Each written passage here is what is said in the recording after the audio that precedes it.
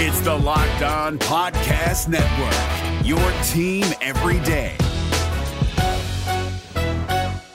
Jackson Gatlin here, host of the Monday edition Locked On NBA podcast. Every Monday, I cover the three biggest stories in the NBA with the local experts from Locked On. It's an awesome recap of the weekend of the NBA and a look at what's ahead. Mark your calendars on Monday to join me for Locked On NBA podcast, available on YouTube and wherever you get your podcasts. You are Locked On Bucks, your daily podcast on the Milwaukee Bucks. Part of the Locked On Podcast Network, your team every day. Backs him down. Giannis into the lane. Giannis spinning. Fading shot. Up. Good for Giannis at the buzzer. Bucks win it.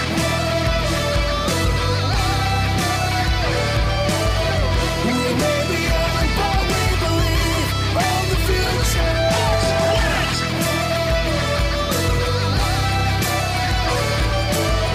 We may be young, but we believe on the future.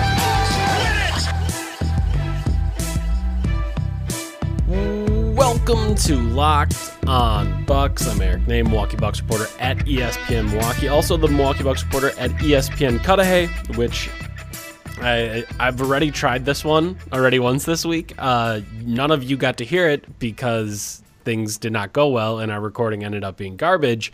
But I'm hoping ESPN Cudahy is not the jinx, and it is instead all of the terrible equipment I've been attempting to use this week. So shout out to all of our folks in the ESPN Cudahy affiliate, very close to Milwaukee, very easy and accessible, and I will be sure to be down there later this week. Joining me as always, well, maybe not always because this week has sucked, but still joining me as he has more often than not for the 450 plus podcast that we've done is my good friend and the founder of brewhoop.com, Frank Madden. Frank, how you doing, buddy? I'm good. It's been a while, Eric. Shout out to I think it was our regular tweeter at us and Locked On listener. I think Josh Semrau, I think, was who tweeted us a meme of the guy looking at the girl walking past him with your garbage computer being the scorned girl who's being ignored, me being the guy, and Dunked On being the new girl in that meme.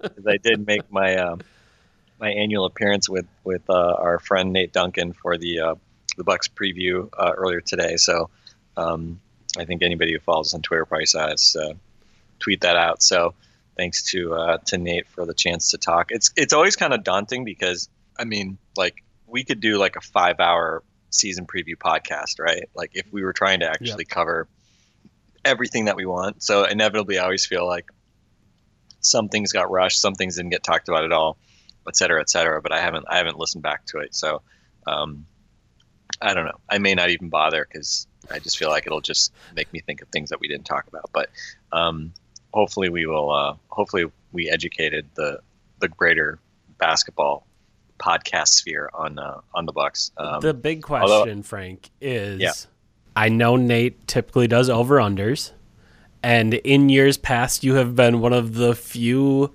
folks that go on a podcast to talk about the team that you're an expert on and been like, you know what, I'll take the under. Did you take the under this year?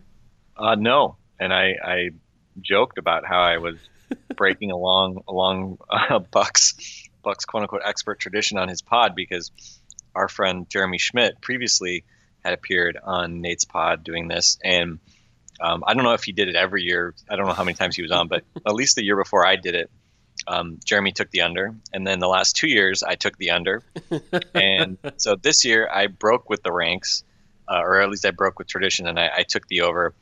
I joke that I'm too much of an old Bucks fan to be able to go 50 wins in my prediction, so I went 49, which feels like kind of a sellout to hashtag Team 50 Wins. Sure. But I was actually pleasantly surprised because Nate also went 49 wins. So it's been kind of funny listening to the previews because inevitably Nate seems to always go like 2 or 3 wins fewer than the person who is talking about the team, like the expert on the team. Kind of, again, just sort of that inherent bias that we just seem to have, unless you're a Bucks fan, I guess, in overrating your team. But so Nate, Nate joked, right? Like when you as Nate so eloquently put it, when you shit on Jason Kidd for so long, when you get a new coach, you got to put your money where their mouth is, right? So, Sure. So Nate was like, hey, I got to say these guys are going to be a lot better. Otherwise, he had Jason Kidd ranked last in his last year when Nate and Danny did their coach ranking. So obviously that's a big part of the story. And I think Nate also mentioned having Giannis. He hasn't decided yet, but he's debating whether or not to put Giannis as his favorite for MVP. So yeah, good discussion. And Nate certainly, I think, shares a lot of our kind of longer term concerns about the Bucks kind of, Sure. long term contending ability. But certainly as far as this year and being a much improved team, I think certainly it was nice to hear someone who is not inside our little Bucks biodome, have similar thoughts on the Bucks. So anyway, enough of that. But yeah, shout out to Nate and Danny wasn't on, but shout out to Nate and Danny LaRue, who's normally his co-host. Two of my favorites to listen to. So yeah, something to listen to in August about the Bucks. The NBA playoffs are right around the corner, and Locked On NBA is here daily to keep you caught up with all the late season drama. Every Monday, Jackson Gatlin rounds up the 3 biggest stories around the league, helping to break down the NBA playoffs. Mark your calendars to listen to Locked On NBA every Monday to be up to date. Locked On NBA, available on YouTube and wherever you get podcasts. Part of the Locked On Podcast Network, your team every day. I will say this is an incredibly uncomfortable time for those of us used to thinking about the Milwaukee Bucks, because I did a roundtable episode the other week with Dennis Krause, and he asked, it was like fact or fiction or true or false or something like that, and the questions were Mike Budenholzer Coach of the Year and Giannis Antetokounmpo MVP, and both of them weren't like me laughing out of hand, right? Like it wasn't just out of hand. That's such a ridiculous idea. That can never happen. It's like, neither of them are that crazy. Both of them could happen. Like Giannis could be the MVP this season. And well, if one is true, there's probably a good chance the other is true, right? Because that would, if Giannis ends up winning an MVP, well, then I would assume that the Bucks have won 50 games, maybe more. And if the Bucks have improved by 6 or more games, and they're in a top 3 spot in the East, maybe Mike Budenholzer is in the conversation for Coach of the Year. Typically, maybe it's a little bit more extreme of a turnaround, like going from a bottom, like a cellar dwelling team to a fringe playoff team, or maybe it's a little bit bigger than 6 wins, but that would be a pretty large improvement. And it is just a weird time as a Bucks, a purveyor of Bucks opinions, to be like, yeah, you know what, you can be optimistic. I don't even know what to do with it. It's just kind of weird. Yeah, and that was one thing we talked about on the pod was, there's definitely a narrative, right? If the Bucks can crack 50 wins, I think the 3rd seed is probably really important. Typically MVPs come from really elite teams, right? Yeah. Like typically it's not a team a little lower down. I mean, Westbrook a couple years ago was sort of an exception to that, but typically it's 50 plus wins, and also I think a top 2 seed is generally what the MVP is from. So I think if the Bucks can get to the 3rd spot, especially if they can beat out Philly, I think symbolically that would have a lot of value. And I also think, when you think about him positioning Giannis relative to the other MVP candidates, I think winning more games than the Pelicans is important, right? Because you can kind of look at the Pelicans and the Bucks in similar ways in terms of, Giannis and Anthony Davis are clearly the leaders of those teams. They don't have sort of second traditional stars. And as much as Drew Holiday and Chris Middleton are very good players, they don't have, another superstar at this point. So whatever success they have, they're going to get credit for it. And so if they can bring their teams to 50 plus wins, that's obviously going to be a big storyline for them, big narrative. And I think Anthony Davis probably has a harder chance of doing that just because of being in the West. And just, I don't know. I'm a little less sure with Alfred Payton coming in there. I do like Julius Randle a lot. I love Mirotic with Davis, but who knows, right? And then obviously Davis has had some injury worries, things like that. But yeah, going to be really interesting, especially, I think as much as my wife is a Rockets fan, so I'm a Rockets fan. I don't think the Rockets are going to win as many games this year, and so I think that'll probably sort of Harden's case for a second straight MVP, and then probably like Kawhi is like the other X factor, right? I mean, if Toronto wins 60 games, he's going to be the guy, presumably, if he stays healthy. So he's also a guy that I could definitely see making a run at the MVP, just because the narrative side of it and being on a team that can be really great. But anyway, yeah, I think again, winning games. Funny how that leads to a lot of fun hype and winning game. But let's I guess we have to kind of cool our jets a little bit, because these are the Bucks, and that's typically has happened. So, but anyway, should we get into our the topic that we started last week and promised to do more of this week, but are now dragging our feet and only getting to here at the end of the week? I would love to, but first I wanted to talk a little bit about another reason why the MVP might happen.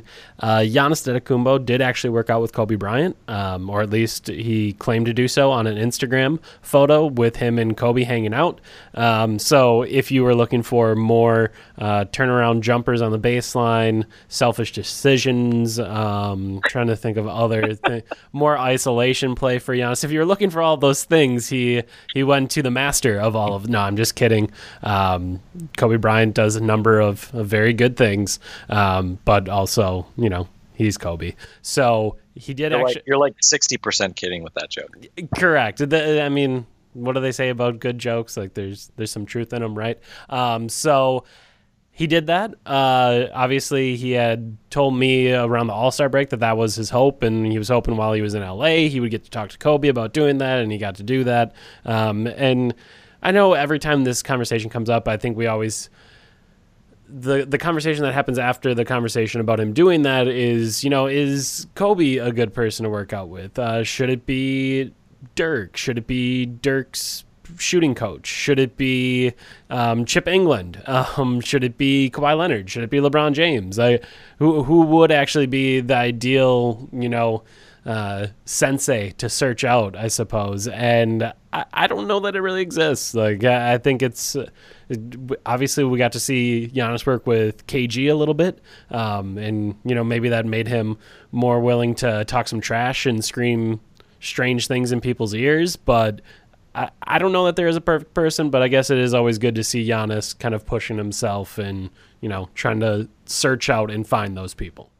Yeah, and it's something that he has traditionally not done, right? I mean, that was the story, I think, last year was at LeBron's camp.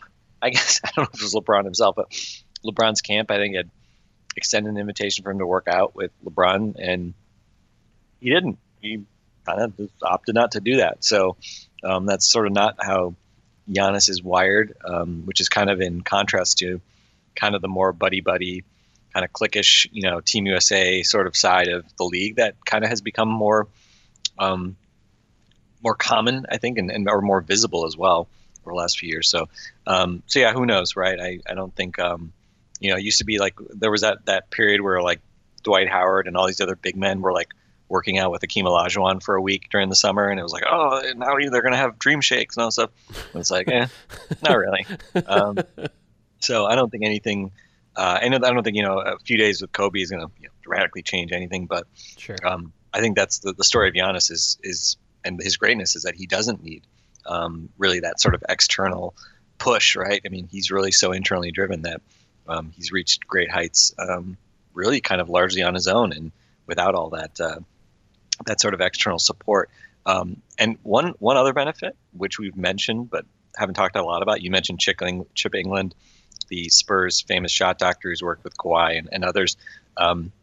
You probably don't need him maybe as much, just because the Bucks do have Ben Sullivan now, came over with Mike Budenholzer's staff. Yep. And Ben Sullivan is a protege of Chip England, and has gotten a fair bit of credit for reworking Kent Bazemore and some other folks' shot in Atlanta. So if Giannis has a breakthrough as a shooter this year, I'm sure we may see some stories about his work with Ben Sullivan, but who knows, right? We haven't really seen anything to suggest that Giannis has rewired his shot or anything like that. But if they go in, people are going to get excited, and there's going to be probably stories written about it. So, Eric, I hope you have lots of fodder for writing stories about Giannis discovering his touch as a shooter because of, a week with Kobe or 6 months with Ben Sullivan or whatever. I don't really care. I don't care why.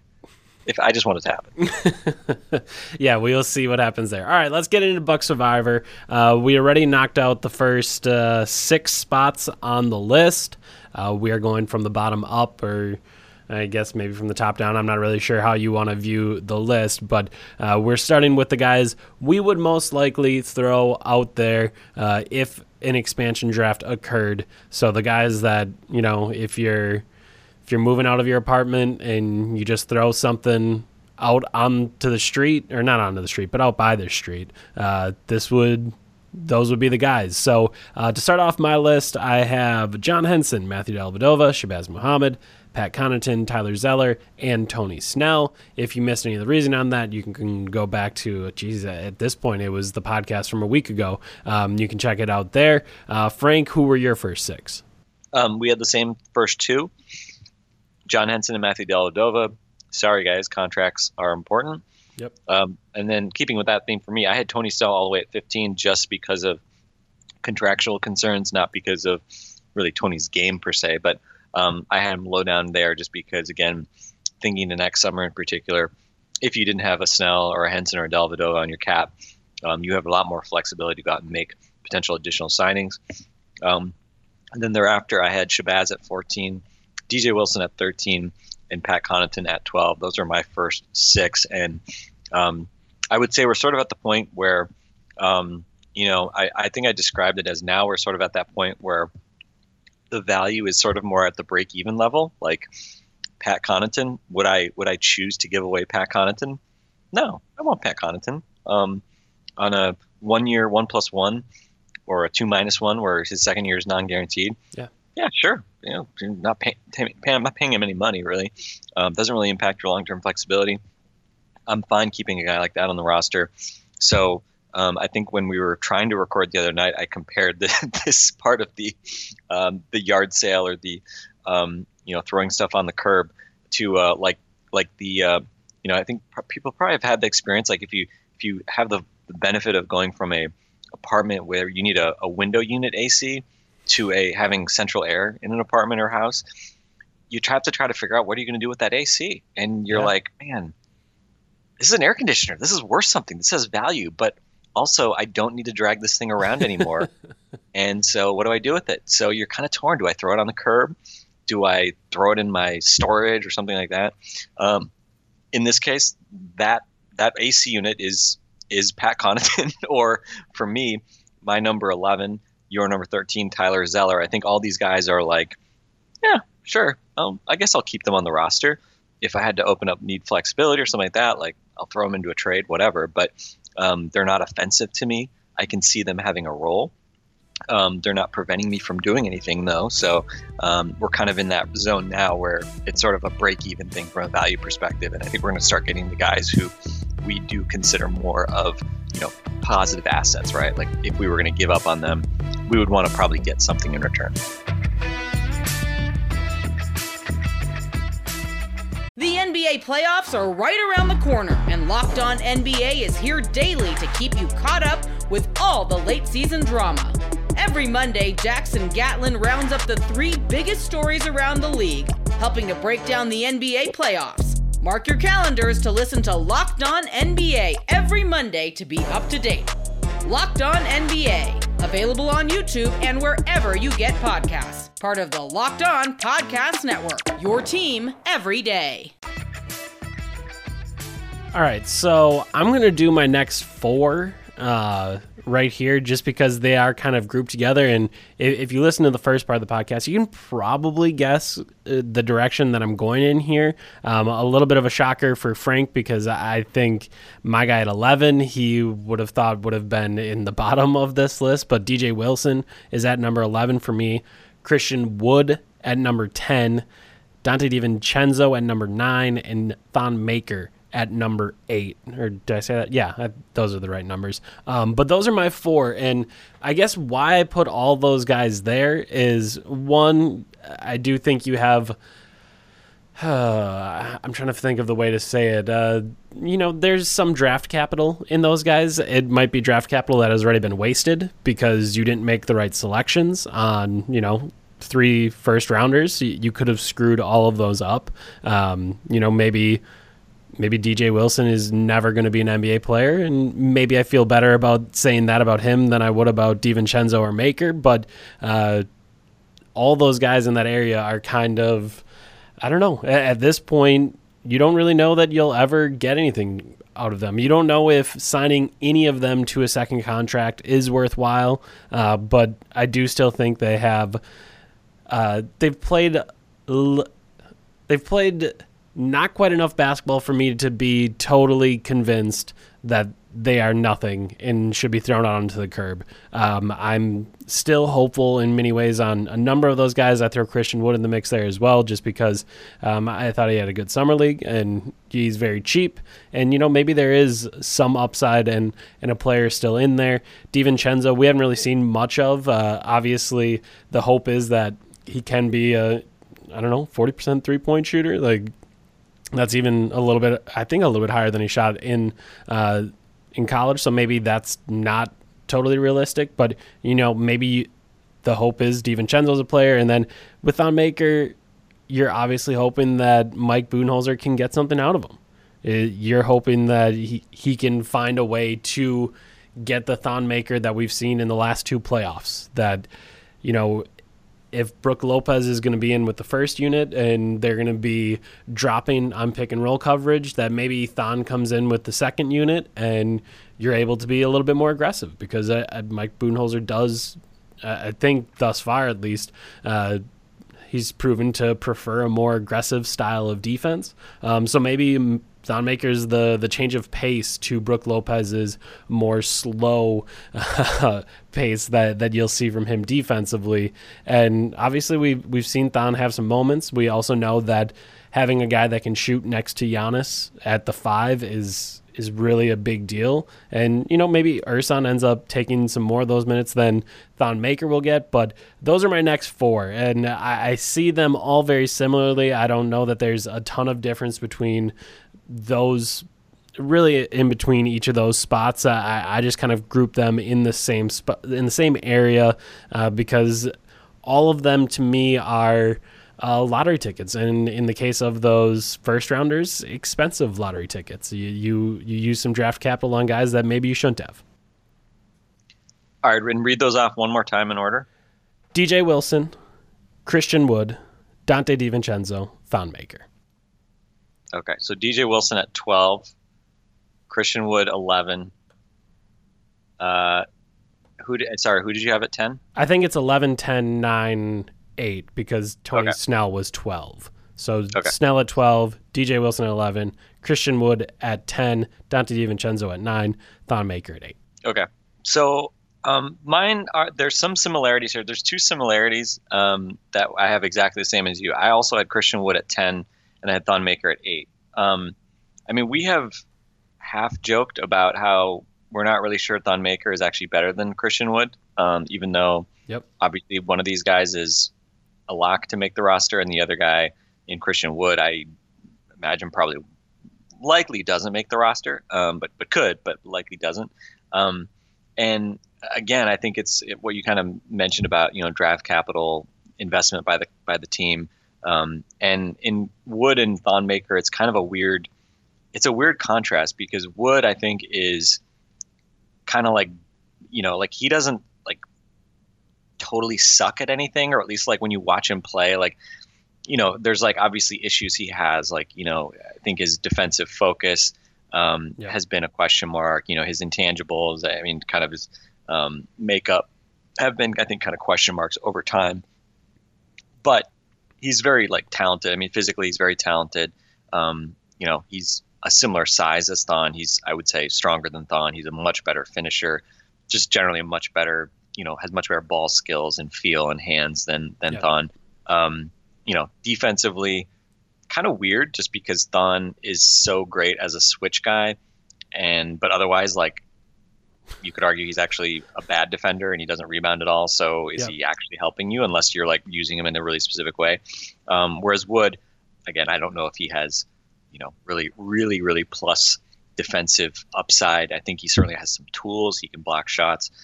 He moves well, but again, like, is he going to put all that together into, some sort of meaningful impact defender? Probably not. But I do think it's interesting. I still have Thon at 8 as well as you do, and Wood at 10, just because I don't know. I guess I'm still just we've seen these enough, even though they've been fleeting flashes from Thon, especially defensively, to think that he might be able to be that type of 3-and-D role-playing center that is very rare. And I think just also like his makeup, his character, his intangibles, people just continually rave about. I mean, he's a guy we all root for. Yep. So I still have those guys in those slots.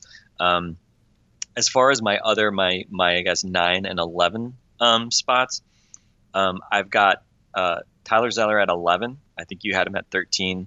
Again, I think, solid, blah, blah, blah.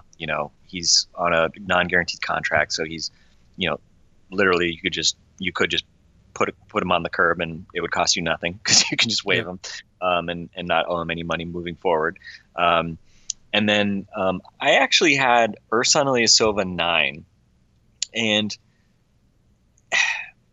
Ersan is kind of tough. I'm going to be curious to see where you have him, because he's a guy that is, I would say, overpaid. Not so much like for this season. I mean, he's going to make $7 million. He made $6 million last year. But again, it's just coming back to the fact that you owe him 2 guaranteed years. And that second year is one where, I mean, again, he's been remarkably consistent. His age, he hasn't really fallen off much at all, sort of as he's aged. He's officially 31. There have always been the rumors that he might be 34. And so far, so good in terms of not really showing any obvious degradation of skills. But again, I mean, it could be next year, it could be the year after. Yep. He just might not be good anymore. He might not be a useful player anymore. And so I think especially looking to that second year and the impact of having that guaranteed $7 million on the books going into the summer of 2019, I just feel like that probably pushes him very much into that gray area of, is this a guy that you would actually, like, if someone offered to just take him off your hands for you, like, I know the Bucks wouldn't do that because they gave him this contract, but like me personally, like, would I just give away Ersan if somebody gave me the chance, if an expansion draft happened and somebody could take him? It's very possible I would, just because, again, of the cap flexibility question. But by the same token, I think the fact that we are here in August, almost September, I mean, I know the way we pitched this was, it's like right now, right? Like, who would you want to, protect and not protect right now? The one challenge is Ersan is obviously a short-term piece, and you would have a hard time just replacing him like right now. Sure. If the exercise was done 2 months earlier. Like, right. Yeah. Right. If it was July 1 and you hadn't signed him and you still had your mid-level exception, then I think, again, you'd feel way more inclined to not take that deal. Right now, it's kind of like, all right, well, the musical chairs have happened and most of the other guys that you would have considered are gone. So, so I don't know. I still struggle to figure out whether or not I consider him a positive asset. I definitely think he's less of an asset than, a guy like Thon or Dante DiVincenzo, who I've got a little bit higher than you. But these are, I think, the interesting debates around what is value and, what kind of contract makes a player useful versus not useful. So we're going to go, I think, maybe one more spot. I'm looking at the clock right now. I think we can go maybe one more spot, and I'll go to that spot because it's Ersan. I have Ersan at 7. And I kind of use him as the line of demarcation. I think everything above him is undoubtedly positive. Like, I struggle to find any way to argue what is above him on my list is negative. I think there is an argument for Ersan with the length of that contract, which both of us don't like. We don't like that contract at all. But I do think that he's going to give you 25 good minutes. And for everyone below him on that list, I don't think I can say that. I think the one that comes closest to it would be John Henson. But his contract is so bad. And then, I mean, Tyler Zeller, I think, can maybe give you 15 minutes. I I don't view him as someone that can give you 25. I think Ersan can give you 25. Those are going to be 25 good minutes. He has some positional versatility, and he is, as you mentioned, remarkably consistent. He's just a guy that is going to probably shoot somewhere between 35 and 40% from three. He's going to grab 5 rebounds. He's going to score 10 points. And those numbers may bump up a little bit. Maybe they bump down slightly, even though I don't think that's happened yet in his career. And like you said, maybe there's a fall off coming for him. But I just see him as someone that is pretty much undeniably positive on the floor, but his contract is just bad enough to keep him in a spot where we really have to discuss, is he a positive asset? Is he not a positive asset? Like, that contract is just bad enough that this has to remain a conversation, because, you know, if it was, I mean, even if it was 1 year, $7 million, I think he moves up into the undoubtedly positive category for me. And he obviously is not signed for just 1 year. It is 2 years and then a possible third year if they want to sign him and keep him. And, well, if Mike Budenholzer's in town still, it seems pretty likely that they'll do that, because he is a big Ersan Ilyasova fan. So Ersan Ilyasova, number 7 for me on the list. And I think the final guy that you can debate on this list whether or not he's positive. Yeah, and I have at number 7, so 7 on down for me, I think, are all undeniably positive assets in my book. I have at number 7, Brook Lopez. Again, he signs for half of what Ilyasova got, but for only 1 year. I mean, Lopez, I would say, I would have happily, I understand why he didn't want it, but I would have happily taken him for, 2 years and more money than 3.3 million, just because I think he's a quality player. He, again, I think has started to reinvent his game. As much as he's, physically a guy that the league is moving away from in terms of like big guys who don't move very well. Again, I think there is still a role for him. Again, not like a 35-minute per game role, but a 20-25-minute game per game role, definitely. And I do think he's better than any of the other Bucks centers. So my kind of definite positive group, I think, starts at 7. And I think probably the other. Let me say this. I think we should go one more spot to 6, just because I've got Dante DiVincenzo at 6. I think his contract, again, I'm obviously not a big DiVincenzo fan as far as like the value at 17 for him. I'm still a bit skeptical there, but again, in terms of a young guy who has the upside to be a nice 3-and-D role playing wing. Certainly at this point on a rookie contract, I would still consider him to have enough value there to be a definite positive asset. That would probably be the biggest one that I would differ from you on, I think, because you had him at 9. So I would say Lopez at 7, DiVincenzo at 6, and I'm curious if you have Brook Lopez at 6, because I would have guessed you do, but I don't want to put that in. I don't. It's your ranking. If you want to tell me who you have at 6, then I will either be surprised or not surprised, I suppose. I do not have Brook Lopez at 6. Oh, okay. I have Eric Bledsoe at 6. Interesting. And with Bledsoe, I think as you try to figure out exactly what happens with him going forward, I think he's the third best player on this team. I think when you go Giannis, Chris, Bledsoe, I don't know that there's much argument for anyone else. Maybe Lopez. I certainly think Bledsoe's more valuable than Brogdon, even though Brogdon does kind of serve that glue guy kind of spot.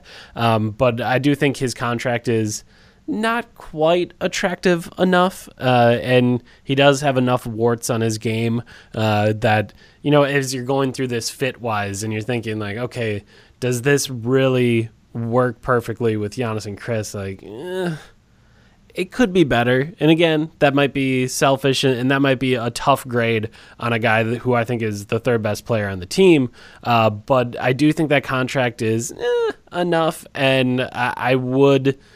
I wouldn't be that hurt if at some point Eric Bledsoe would be lost. And I don't know that, thinking about Bledsoe going forward, I'm not sure he's the guy. I'm not sure that it would be a good decision for the Bucks to sign him up for another year after this one. So I think his contract is large enough this year that I pushed him down a little bit, even though it is only 1 year.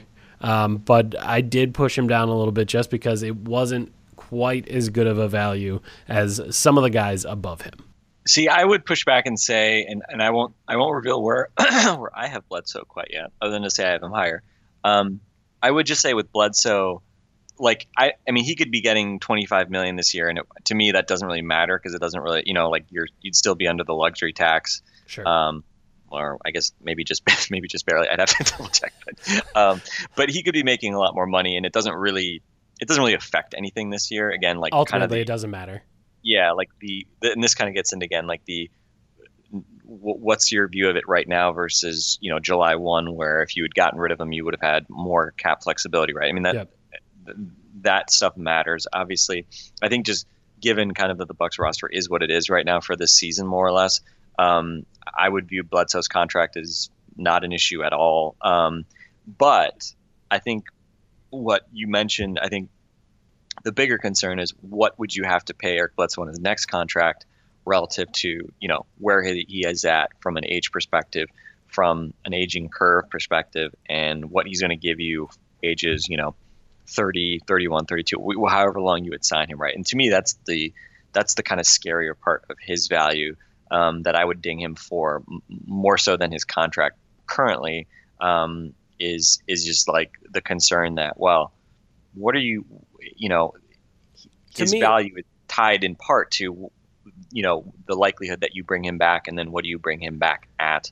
And that's obviously, I think we've discussed as a concern given age, given, his fit, things like that. Yeah. In my mind, it comes to like, what are you doing with Eric Bledsoe, if that makes any sense? Like how does he fit into this picture long term, which is kind of why I dung him. I'm not 100% sure what the proper conjugation of that would be, but that was kind of why I dinged him a little bit, just because ultimately you do have to ask that question. And when a guy has that type of contract, when he does have the mental kind of approach kind of questions that we've seen with him, if maybe his role doesn't feel quite right, does he end up saying I don't want to be here while he's at a hair salon? Does he end up kind of thinking that he deserves more? I don't know. So to me, all of that kind of uncertainty with him in that final year with his contract, I maybe unfairly did it, but I did bump him down a little bit. Yeah, well, let's park it because I still have to get to Bledsoe in my rankings. But I think the concerns you raised are, I think the concerns essentially all of us would have about Bledsoe. And to be honest, this is why I'm kind of happy that Bledsoe is going to be on this team for the start of the season, presumably, because I do kind of want to see what he does with Mike Budenholzer. Yeah. And this is sort of like one of these interesting kind of philosophical things, and we talked about also in regard to Jabari Parker. But if Budenholzer is this great developmental coach and this really good coach in general, then you want to see how that helps not just the try-hard, low-ceiling guys that you hopefully can maximize as role players, but I mean, ideally, that if you're a great coach and you're a great developmental guy, then and obviously there's more of a staff thing than just like Budenholzer himself, but you hope that also can translate into really talented guys who maybe for various reasons haven't reached their peak, right? And I think that would have been one of the arguments for trying to keep Jabari Parker this year, right? Was saying, well, he's only ever been coached by Jason Kidd and his staff, and he had obviously big fundamental kind of issues with that group, and there, you feel like there was never necessarily like a great being on the same page aspect to that relationship. So it would be nice from an intellectual perspective just to see how much different he might look playing for a good coach. And I think Bledsoe is obviously kind of similar in that regard. Obviously he's under contract, so there was no decision to make this summer like there was with Jabari. And obviously they're very different players, right? Age, profile, etc. Bledsoe has a very clear role on this team that I don't think Jabari had as a starter. So there's lots of kind of differences, but I do think it's a really interesting. This exercise I think does kind of bring out a lot of these interesting factors that you lose when you just think about it from like, well, who's the best at basketball? Because as you said, I think both of us would agree that Bledsoe's the third best guy on this team, and I would argue that it's not close. I would agree with that. So anyway, we can continue and kind of wrap up the rankings I guess next week, but it's an interesting, I think, exercise, and I know our friends at Brew Hoop are starting their ranking the roster series as well, which is maybe slightly different theoretical exercise, but very similar. I think I would probably take more or less the same approach there that I did with this. So be sure to check that out as well. And I'm going to be curious to see how their community rankings shake out relative to ours. All right, that's going to be it for us. Hopefully there are no computer problems next week. Hopefully I figure everything out and figure out all my problems and have the pod all ready to go, up and running at full capacity next week. We will see if I actually get that done, so that's a bit of a teaser for the weekend. Will I actually get that done and have everything ready to go at the end of the weekend and ready for you next week? For Frank Madden, I'm Eric Name. This has been the second part of Bucks Survivor. This has been Locked On Bucks. We will talk to you next week. Hey, Prime members, you can listen to this Locked On podcast ad-free on Amazon Music. Download the Amazon Music app today.